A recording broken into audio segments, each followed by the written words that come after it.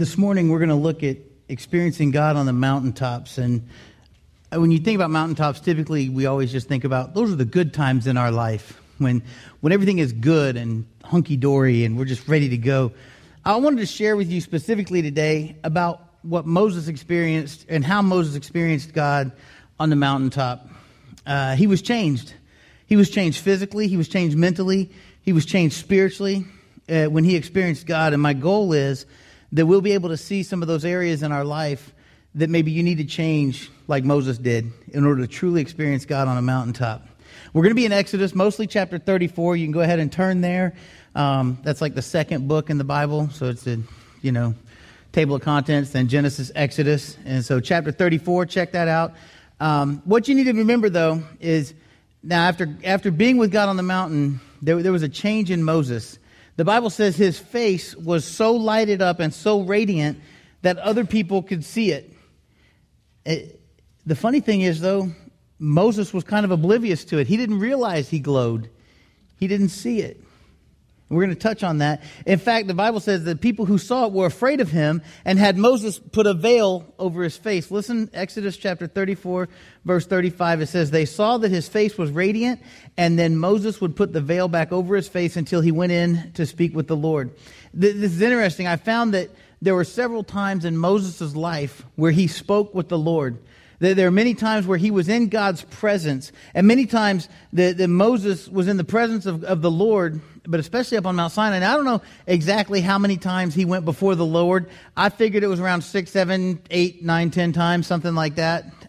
The Bible doesn't get real specific, but there are some specific times from the burning bush to the second time he was given the Ten Commandments. And there were other moments where he went into a tent and God's presence was there. And so it was kind of hard to really track it down.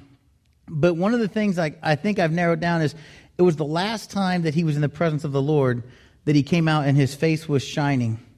And so that made me think, well, why didn't it shine the first time out with the burning bush when he was in the presence of the Lord? Or maybe not the fourth time or the fifth time. Why was it the last time?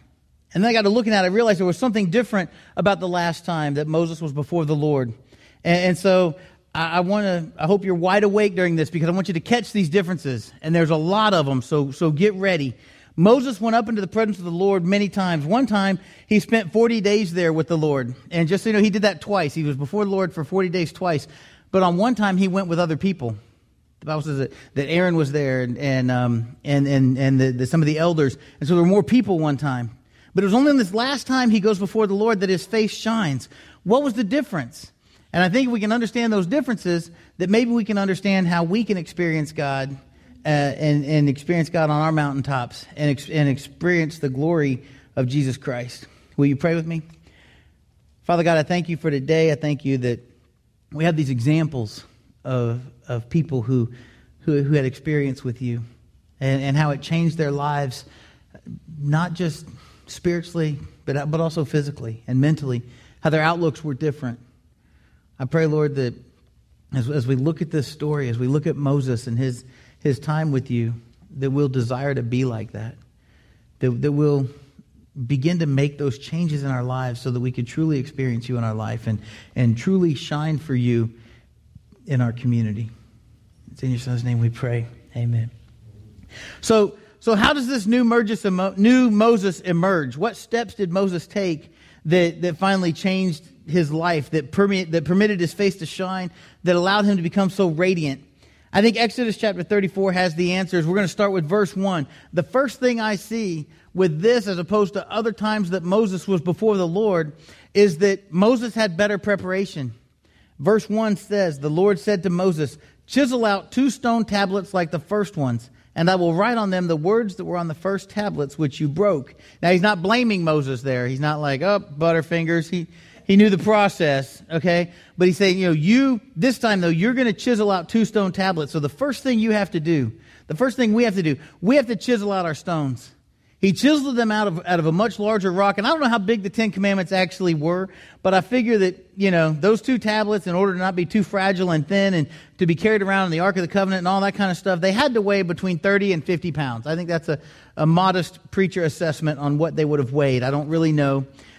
But you've got to chisel out your tablets. And spiritually, what that means is we've got to prepare our hearts in order for God to write on it. You're not going to just experience God if you're not preparing yourself for that experience.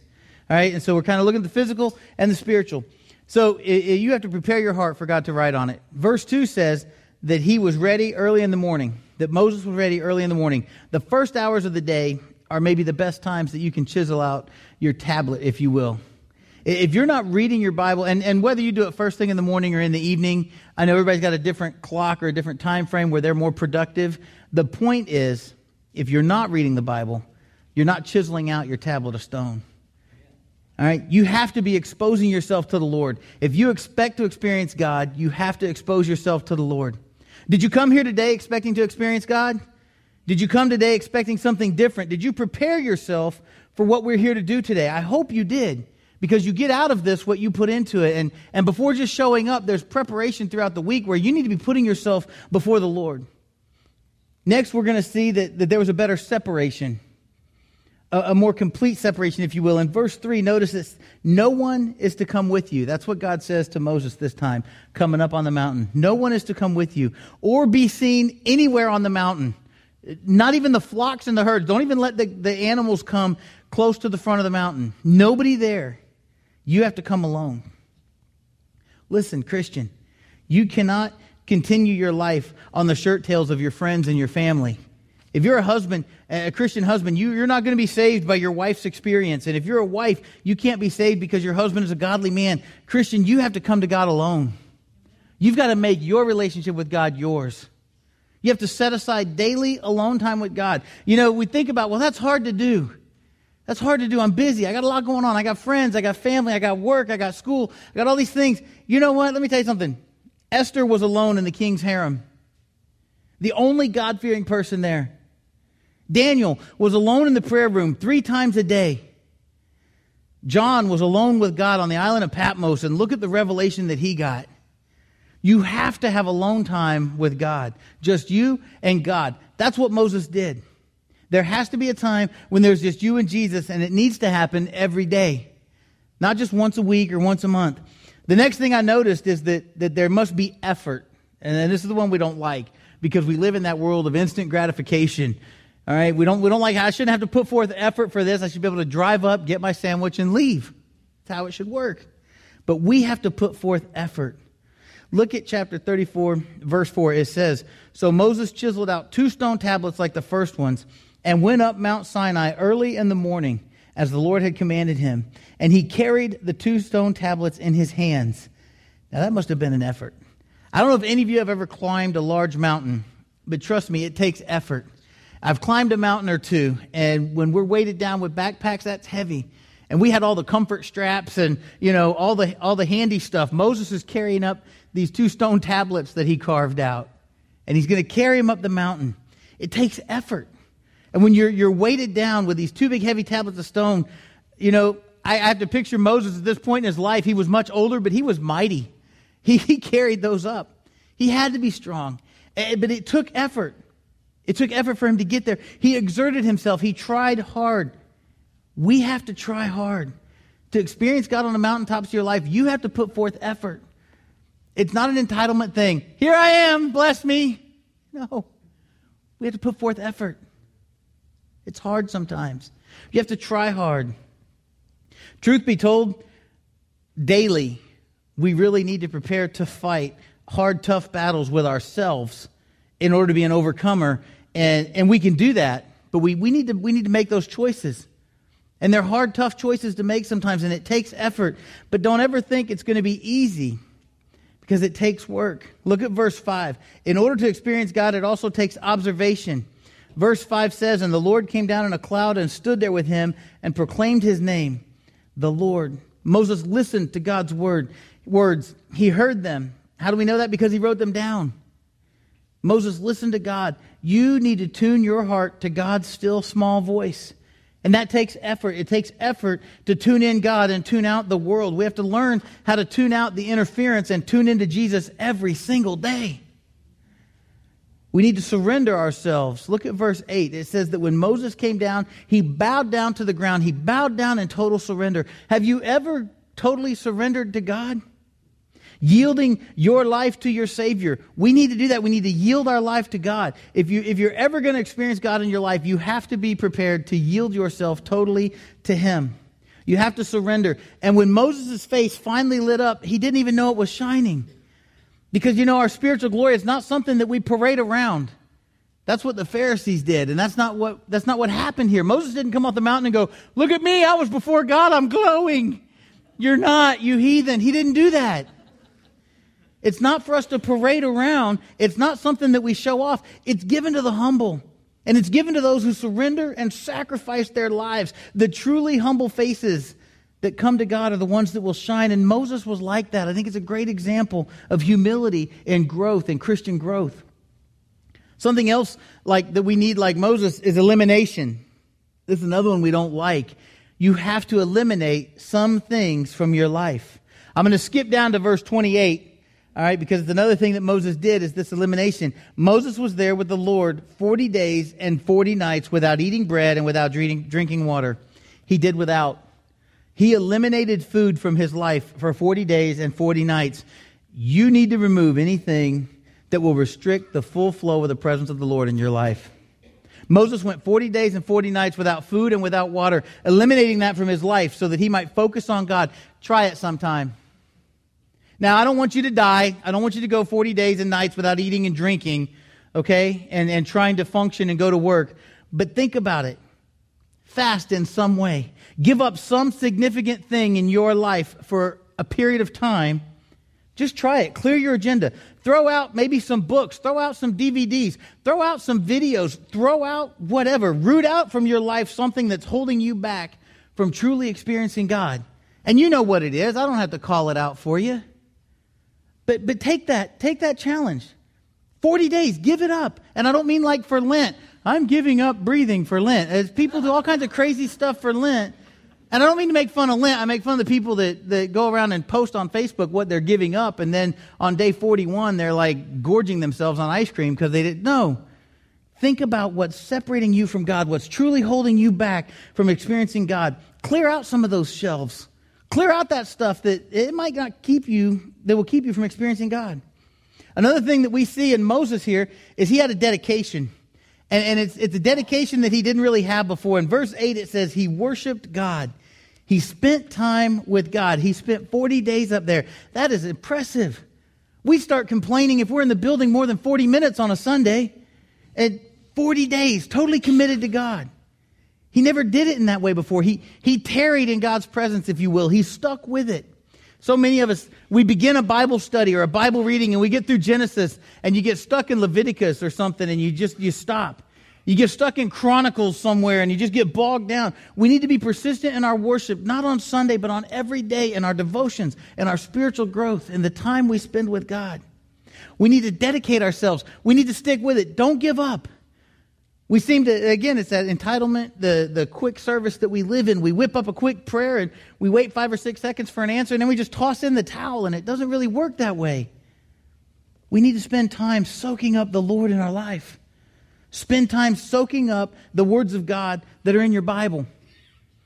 There are 2 40-day trips, I shared that with you, where Moses spent time. 2 40-day experiences with God, but only on the second did he come out where his face glowed. Now you might say, well, I've read the Bible before. I've been to church. I've prayed and my face isn't glowing. Where's my mountaintop experience with God? Be patient.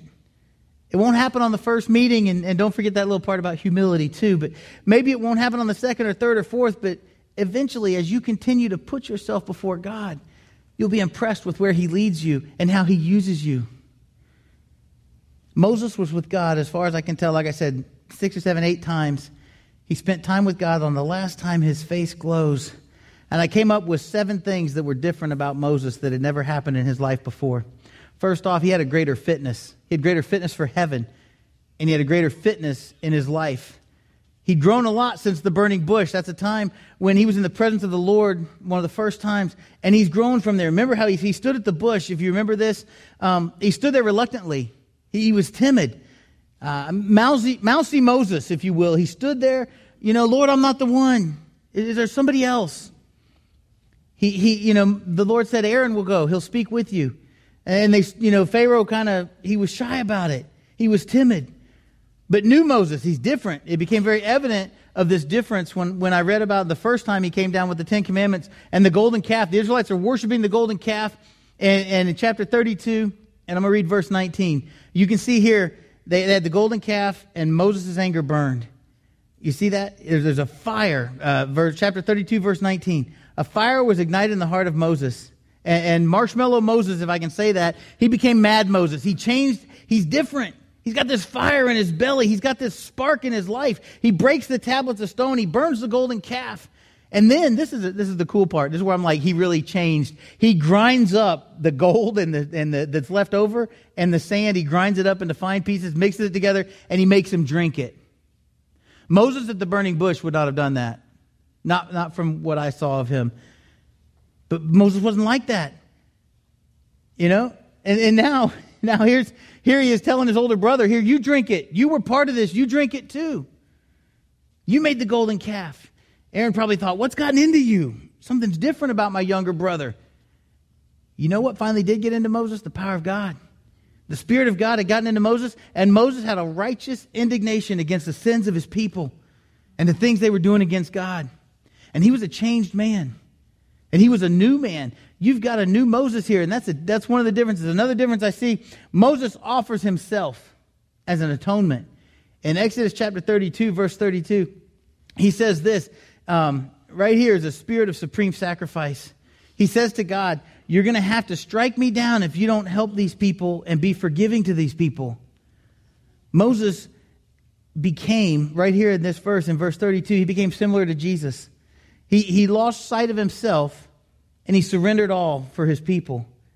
There's a lot of growth in Moses here. You can see it starting to happen. If you want to experience God through mountaintops and valleys, lose sight of yourself and his presence. Another difference with Moses in chapter 33, verse 18, he asked to see God's glory. And all the times he was before God, he never asked that. He asked at the burning bush, well, who should I say sent me? And God said, I am. But he never asked to see God's glory. And here he asks to see God's glory. And you know what? What you don't ask for, you don't receive. Moses asked to see God's glory. Another thing I noticed was that Moses worshiped God this time. There are other instances where he was before the Lord, and the Bible doesn't say that he worshiped him. Even with the burning bush, I go back to that because it's one of the more familiar stories. The Lord says, take your feet off because the ground that you're on is holy ground. But Moses, the Bible doesn't say he took his feet off and he worshiped God. It says he took his shoes off. Hard to take your feet off.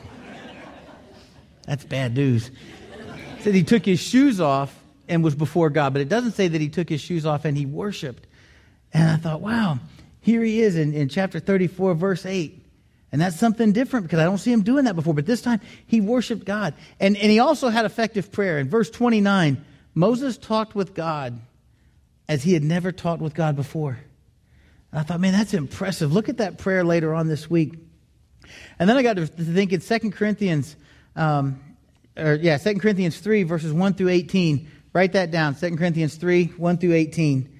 This is the whole experience that relates to Moses and how he experienced God. And I'm going to hit on a couple of these verses because in verse 7 it says, if the ministry that brought death, which was engraved in the letters on stone, came with glory, so that the Israelites could not look steadily on the face of Moses because of its glory. If fading though it was, will not the ministry of the Spirit be even more glorious?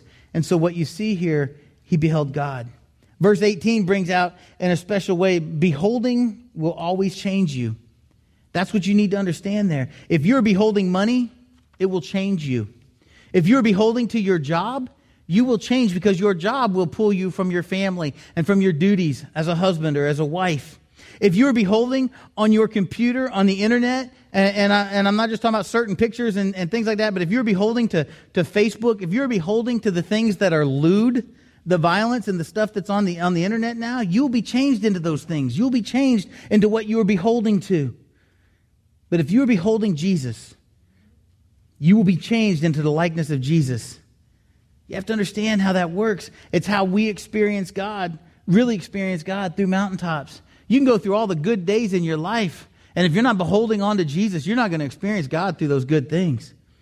It's only in this last visit, once again, this last visit, Moses emerges and he experiences the new covenant. And I think he experiences the new covenant of righteousness by faith on this visit. As God is writing the 10 Commandments on the tablets of stone, he also wrote them upon the heart of Moses, and Moses was a new man. And you can read about that in chapter 34 of Exodus. I want to share this with you. Chapter 34, verses 6 and 7. This is really good. This is what Moses saw. He saw the love of God. In verse 6, it says, he passed in front of Moses, being God, proclaiming the Lord, the compassionate, gracious God, slow to anger, abounding in love and faithfulness, maintaining love to thousands, forgiving wickedness, rebellion, and sin. Those are some pretty important words there. You know, I think at this point, the light bulb kind of goes off for Moses. He sees that God's not harsh, but he sees that God is loving and that our God is a special God. He saw God's mercy. He experienced God's mercy as he never had before, right here in his heart. And when you experience that vibrant love of God in your heart, you will be changed. And Moses was changed and his face shined. I think this illustrates that truth that by drawing near to God, he will draw near to you, and your life should reflect that, just like Moses. And so the question is not how do we experience God on the mountaintop? The question is, do you want to be transformed? And we all say yes. And even our world shows that we want to be transformed because we do things. We go to tanning booths because we want to be transformed in the wintertime. We don't want to be pale. We spend tons of money to get a facelift or a tummy tuck or a makeover.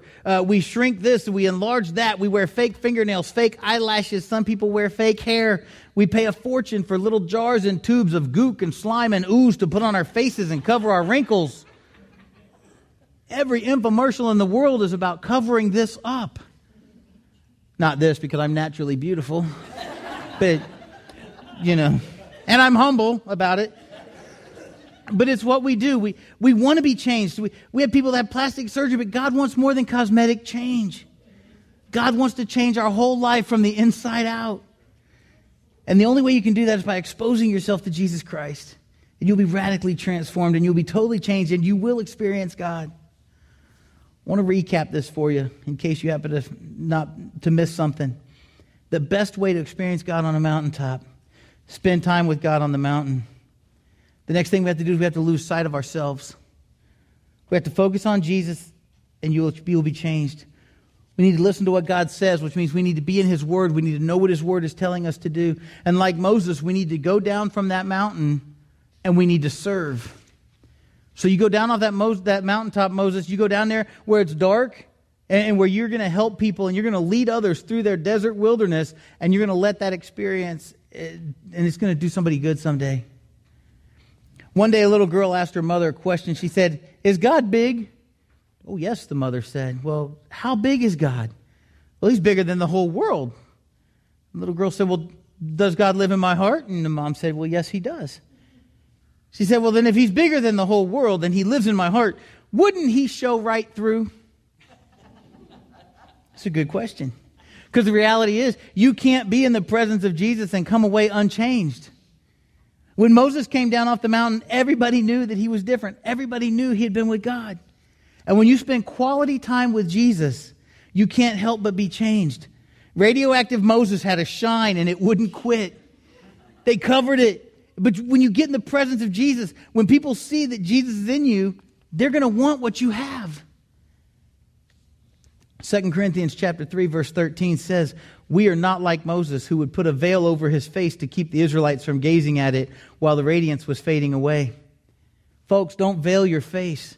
Don't veil your light. Don't veil your life. Verse 18, "We who with unveiled faces all reflect the Lord's glory are being transformed into His likeness with ever-increasing glory, which comes from the Lord, who is the Spirit." So if you want to experience God on the mountaintop, take off the veil. Remove the veil when you come down from that mountain, because people ought to see the change in your life. It ought to be evident. When Moses came down off the mountain, everybody knew he'd been with God. Let other people see Jesus shine in your life. Let them see it in your character. Let them see it in what you do. I like verse 18. It says that our shine increases with ever-increasing glory. The more time you spend with God, the more you're going to shine. Our life will change gradually in small increments. Because when we are zealous for the things of God, we will experience Him in more than just a mountaintop experience. Matthew chapter 5, verse 16 says, "Let your light shine before men that they may see your good deeds and praise your Father who is in heaven." Years ago in New York City, in a ghetto district, there was a small boy with ragged clothes, and he had this mirror, just a little scrap of a broken mirror, and he was down in the alley, and he was trying to catch the sunshine and reflect it back up to the top of a house, of a tenement house, into a window. He just trying to shine that little light into a window. And this man came by and says, "Hi, you're one of those bad kids. You're up to mischief, aren't you?" And he's trying to shine the sun up into this window. And the man grabs his kid by the shoulder. He says, "I don't know who you are, but most of the boys in this neighborhood are bad. You're probably one of them." The boy looked up into this man's face and he said, "Mister, do you see that window up there? That's my brother's room.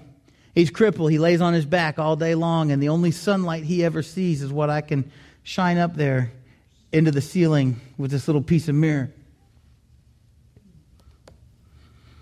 You know, the only Jesus that some people are ever going to see is the Jesus they see in your face and the light that you shine in your life. You need to beam that into everybody's face that looks at you. You beam Jesus into their life because you have been to the mountaintop. When you accepted Jesus Christ as your Lord and Savior and you were baptized, you were on that mountain. And now, Christian, you may be the only Jesus that they ever see. Wherever you go, be that reflection. Don't veil your face. Don't cover your zeal for Christ.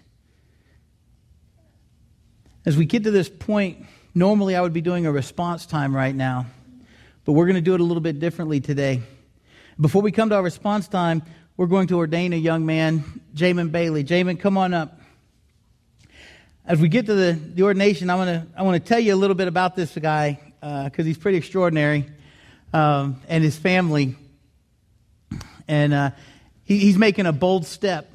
He's going to a place he's never been. He's not sure what lays in store. This is Jamin, ladies and gentlemen. And so, yeah.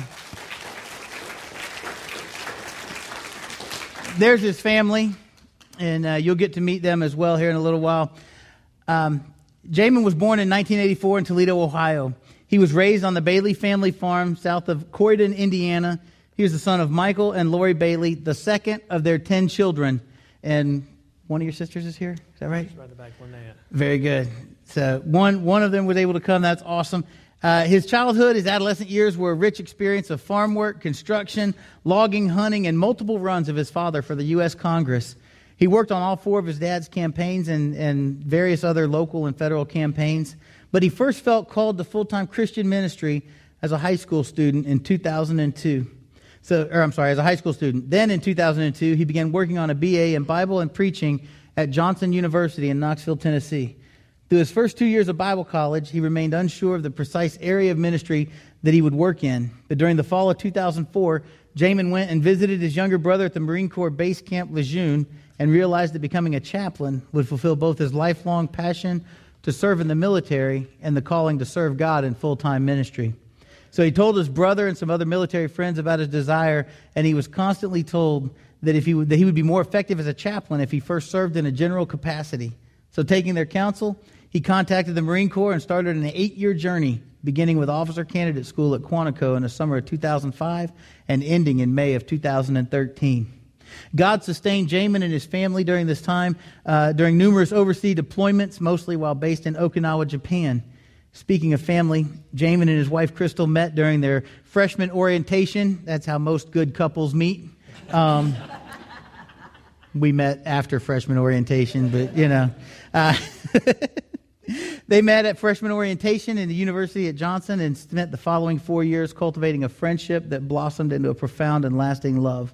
They were married here at Huntsville Christian Church on May 13th, 2006, and spent a few months together before he left for training. And the next 7 years saw Jamin constantly coming and going to different countries around the South Pacific and Middle East, including deployments to Afghanistan and Bahrain. Crystal bravely gave birth to 2 of their children while Jamin was deployed, and I got to tell you, many marriages break under pressure like that. They were definitely put to the test on a few occasions, but God was faithful, and He provided for them and strengthened them against the challenges that long absences can create. In May 2011, Jamin left active duty in order to pursue a Master's of Divinity degree so that he could become a chaplain. After a year of on-campus courses at the Southern Baptist Theological Seminary located in Louisville, Kentucky, Jamin mobilized from the Marine Corps Reserves and deployed to Bahrain for 1 year. During his deployment and following his return, he was able to continue to take his classes online, and he graduated in May of 2014. While in Bahrain, Jamin and Crystal felt a clear call to move to Madison while he finished seminary in order to be an evangelistic presence to her family here. They moved in June of 2013, and the Lord has blessed them immensely. Their daughter Journey was born at Huntsville Hospital in April. She has joined their 3-year-old daughter River and 2-year-old son Riker, and they've made them a blessed family of 5. There they are, as I said. But this has not been a year or a time without trial, as Riker was nearly taken by viral encephalitis in May. On the 14th of May, Jamin went to get Riker from his crib and found him in the midst of a bad seizure. Some of you may have seen this on the news. And the seizure apparently had been going on for some time. Even after arriving at the hospital, it took the doctors 6 hours to stop the seizure. Following the seizure, Riker's brain began to swell, and the consensus among multiple neurologists and neurosurgeons was that he would not survive. But as thousands of people from around the world came together on social media and in local churches to pray for Riker's healing, the Lord heard those prayers, and Riker has made a recovery that even the doctors recognize as a miracle. Amen. Riker should not have survived, but we serve a God who still works among us, and he saved his life. And today, with grateful hearts, Jamin and Crystal and their family are preparing to move to Greenville, North Carolina, where Jamin will assume a full-time position as a corporate chaplain with Corporate Chaplains of America. And he can talk with you more about that. It's a pretty amazing opportunity. You know, throughout history, God has called workers to carry out his will. Righteous Noah was chosen to build the ark and survive the flood and save his family. Abraham, the man of faith, was selected to be the forerunner of God's holy nation, Israel. Moses was called to deliver his people from bondage. Jesus chose the 12 to be his apostles, and the early church set apart those called to special work through prayer and laying on of hands. And we are here at this time in our service to formally ordain our brother in Christ, Jamin Bailey, to the work that God has called him. We seek to only honor Christ, and this one right here is being set apart for that same purpose. Right now, I'd like to pray and just invoke God's blessing on this occasion. Father God, I thank you for who you are. I thank you for Jamin and Crystal and their family, but I thank you for their life. I thank you for their desire to be a light, to shine for you wherever they go.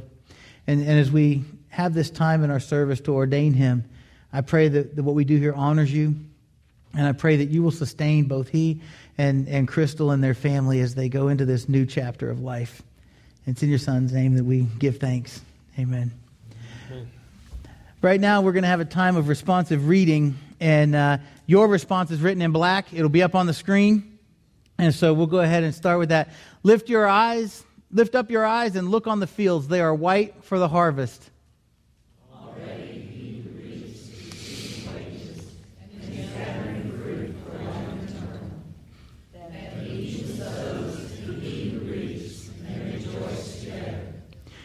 The harvest is plentiful, but the workers are few. Therefore, beseech the Lord of the harvest to send out workers into his harvest. Then I heard the voice of the Lord saying, "Whom shall I send, and who will go for us?" I have heard the call of Christ, and in the words of the prophet Isaiah, I say, "Here am I, send me." Would the elders please come forward at this time?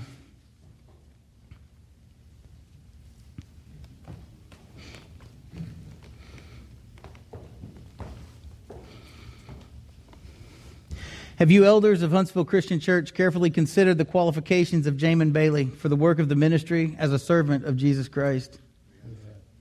Are you satisfied that he will be a worthy messenger and a representative of the Lord? Are you willing that he should be ordained to the Christian ministry at this time? We are. At this time, our elders are going to pray over Jamin. Hang on, let me grab a microphone real quick.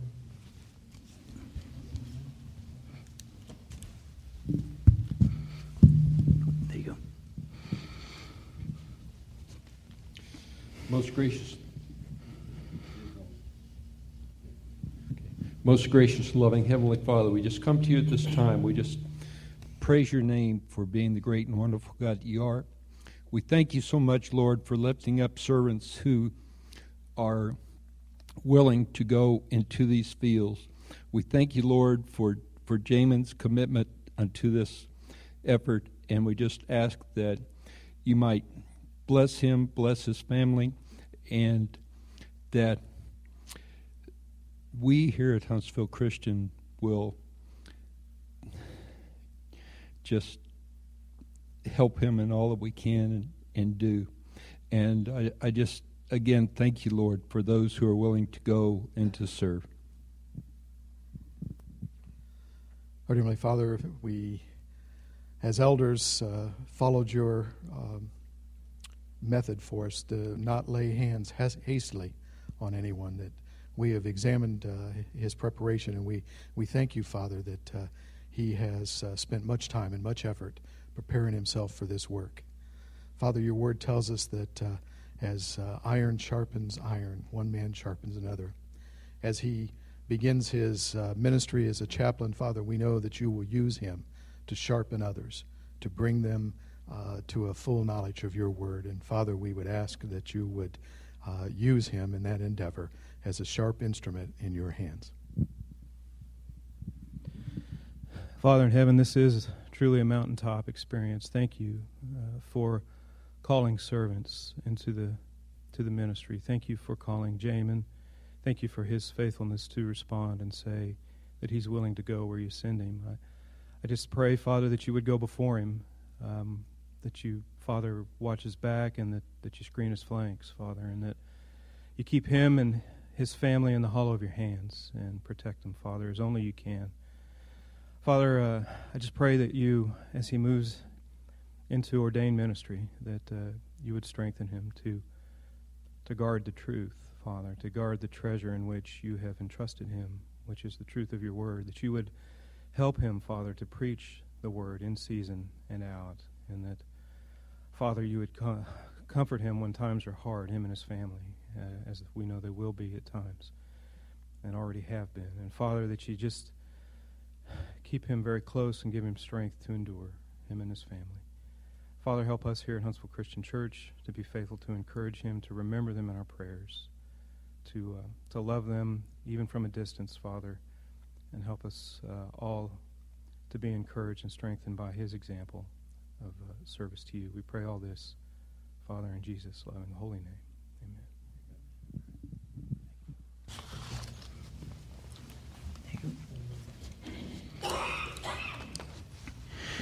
Jamin, you have declared your purpose to give your life in the service of Jesus Christ.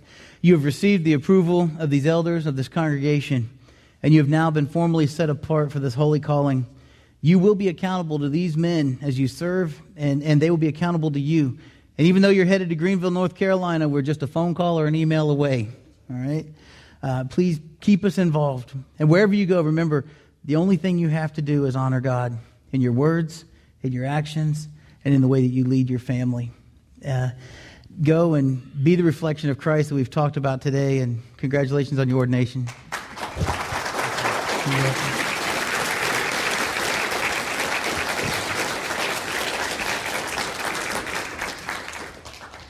I know that Jamin's not the only person here today that's maybe made a response or a decision for Christ, and I know that we'd like to offer an opportunity for everyone to respond to God's word. So maybe you're not ready quite to be set apart and sent out for Christian service like Jamin and his family. That's a huge step. Maybe you just need an opportunity for repentance to rededicate. Maybe you need to pray with the elders, or maybe you're ready to take that first step and make Jesus Christ your Lord and Savior, your life, and start fresh with submission to Him through baptism. But whatever you decide today, please consider how you'll respond to God's word as we sing, and consider how you will reflect God as you leave here today. Will you stand and sing with us and respond during this time?